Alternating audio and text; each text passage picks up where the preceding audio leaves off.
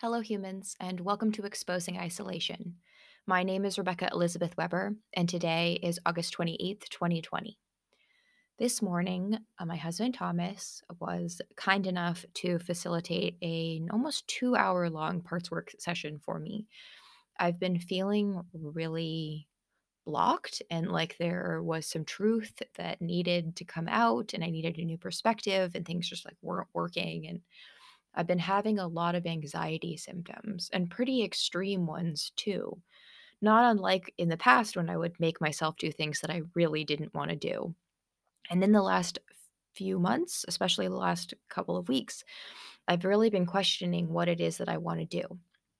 I'll link the entire parts work therapy session in the description, but just as like a little bit of an overview, what we learned was that when I was like 4 or 5 years old, I essentially locked my true self away. There was a few different experiences that happened, during that time that essentially, um, uprooted any amount of comfort that I felt being in community with the woods behind the house that I lived in, until my parents got divorced when I was 5. And, it was during around this time that I started developing really bad stomach aches, and started having what I would later call episodes. Um, Something akin to a panic attack, um, a meltdown, a tantrum. They're definitely tantrums, not trying to belittle them at all. Um, what I now call episodes are definitely tantrums, and as a young person, I wasn't allowed tantrums. I had a few, and that ever happened, and they were so intense and just so extreme, that my grandma completely remembers them, and I had them so rarely because I didn't feel safe to express myself. I didn't think it was okay to have problems. I thought it was my fault for not being able to keep myself together. Even by age 5, I felt responsible for such things. And today in session, Thomas and I were able to meet the protectors that have been overseeing essentially the locking up and isolation of my true self in the form of a 5-year-old, a 4-year-old. And she is very shy and very introverted and very creative and whimsical and magical and powerful in her own little profound way. And getting to talk to that part and getting to know it and reassuring her that certain things aren't happening anymore, and that while I haven't figured out all the adult things that I would like to figure out for myself, including having my own business, plus Thomas's work, being able to afford us a home and all of our bills and everything, and us just being completely independent. And I want that, and that's what I'm working towards. But the big thing that I told little Becca, like this part today, was that my dad is no longer in my life. I am not financially connected to him at all anymore. Um, there are still memories of him. He doesn't live that far away. He built the shower that I use. Like he's not gone completely. There's still memories, ghosts of him everywhere. But at least he doesn't have any say in my life anymore. He's not in charge of my housing. He doesn't get to have any control over when I get fed. He doesn't, there's just nothing anymore. And that is the most relieving part, I think, of all of this is being able to tell my younger self, like, at least that part is over. And it's been nice for the last couple of hours because we did the session, a few hours ago, to just kind of start feeling out my body and my mind and my spirit and my interests, and just a lot about my emotions, um, with a bit of my true self returning. And it's been really nice having Thomas here to not only expertly facilitate the session, but also because he is my husband and he is my best friend. And for a little apart to be unlocked and to be able to consciously participate now, as part of my alignment. And then with that perspective, I got to see Thomas in a new way today, is I guess what I'm trying to say, because in the vein of trying to push through and toe the line and make it work and be valuable in all the other trauma and abuse based programs that I was given, with Thomas, it's about being creative and thinking outside the box and having fun. And we're both introverts, but we really enjoy spending time with each other. And if we're going to spend time with other people, we have a similar um, perspective on taking care of ourselves when we're around other people and spending more time alone afterwards to balance it out. And essentially, Thomas is a man that has no equal compared to anyone I've ever met. He's just not like anyone else I've ever met. And there have definitely been times when I've been really scared for us, that I was sometimes even resentful of how unique and special he is, because in his uniqueness and speciality is, it's not go and make more money. It's not the traditional sense of success. And that's been kind of scary as we're trying to be financially healthy, as we've been trying to have enough.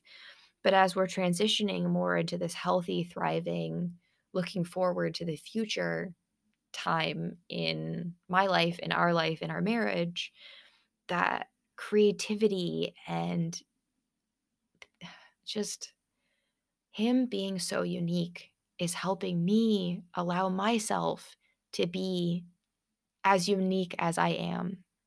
And that's what reintegrating this part back into myself is. It's the creativity and the magic and the enthusiasm, the curiosity and the whimsy, the love of nature, the appreciation of a beautiful river rock, like these things that after age 4 or 5, I just slammed the door both to protect myself and her.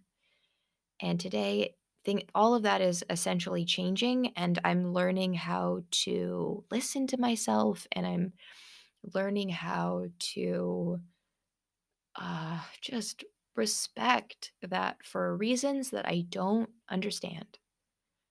25, almost 25 years of trying to be different than who I am never worked.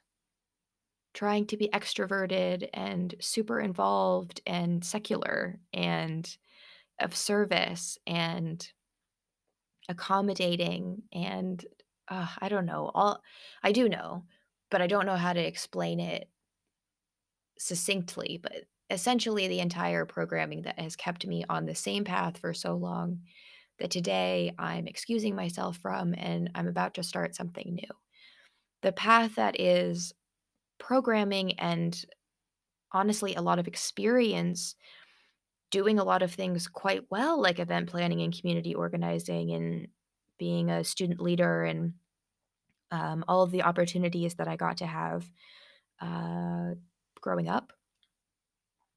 But I have to be able to admit to myself and figure out honestly what to do about the fact that my anxiety and the pain, the honest pain that comes from the tasks that I try and get myself to do, honestly, anything that has to do with coordinating expectations with other people, and I'm out. And I know that there are ways to manage this and to work on my social anxiety and to feel less uh, overwhelmed by responsibilities. And I have a lot of support now that I can identify that being a concern, that I can work on that. But what's really important is that I never work to try and convince myself that things are easier than they are for me, because they aren't. And it took a really long time. I mean, it was until I was like 25, 26 years old that any mental health practitioner told me that I legitimately was experiencing more anxiety and more pain and more bodily symptoms and more destructive, disordered stress, chronic disordered stress. Um, Even after my body shut down when I was 20 and I was told that I could no longer experience stress or else there would be near lethal consequences, and there was when I almost died the second time. There's never been an acknowledgement from me to me that I legitimately can't handle a lot of the things that I wish I could force myself to do, and thus it becomes my responsibility to create a life for myself that I am very careful and particular and conscious when I have to do things that spike my anxiety, and otherwise, I do not create any systems in my work, in my business, in my life that requires me to engage in any sort of money-making, endeavors, that spike my anxiety on a continuous basis. And as somebody who very recently claimed to want to be a life coach and energy healer, you may be able to understand just why this conversation is so present and important and evolving and hard because I don't know how to say no yet. I do not yet know how to say no to things that I'm technically good at if the opportunity is there. I want to force myself to do the things that I get the opportunities to do because I feel that I need to succumb. I don't know to inflict these things on myself because I have yet to spend any creative time attempting to create a life for myself that doesn't hurt, and that is a lot to admit and even more to unpack. But it is also true. I have not attempted to create a life for myself that doesn't hurt.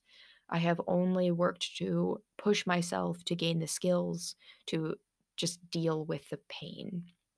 And now that is over, or at least the intention to end it has been proclaimed in more than one ways and also here. And now I get to start from a young age or a fake young age. I don't exactly know how to say that, but I get to learn again.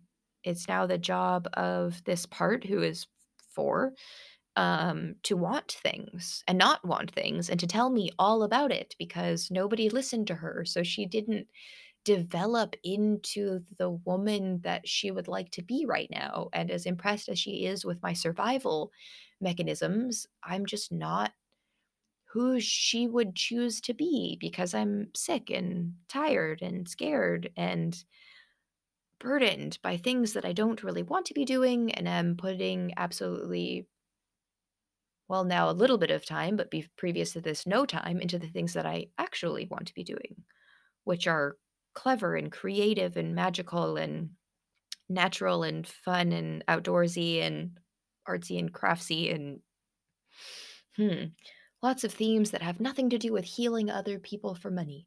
So I think I may leave you there for now. I could ramble much longer, but there's also an hour and 40-minute therapy session for you to listen to if this somehow did not give you too much of me. And if you haven't heard the last 2 episodes of Exposing Isolation, there's another 30 minutes going over the different difficult experiences that I had up until this point. So, all of this will be linked down below.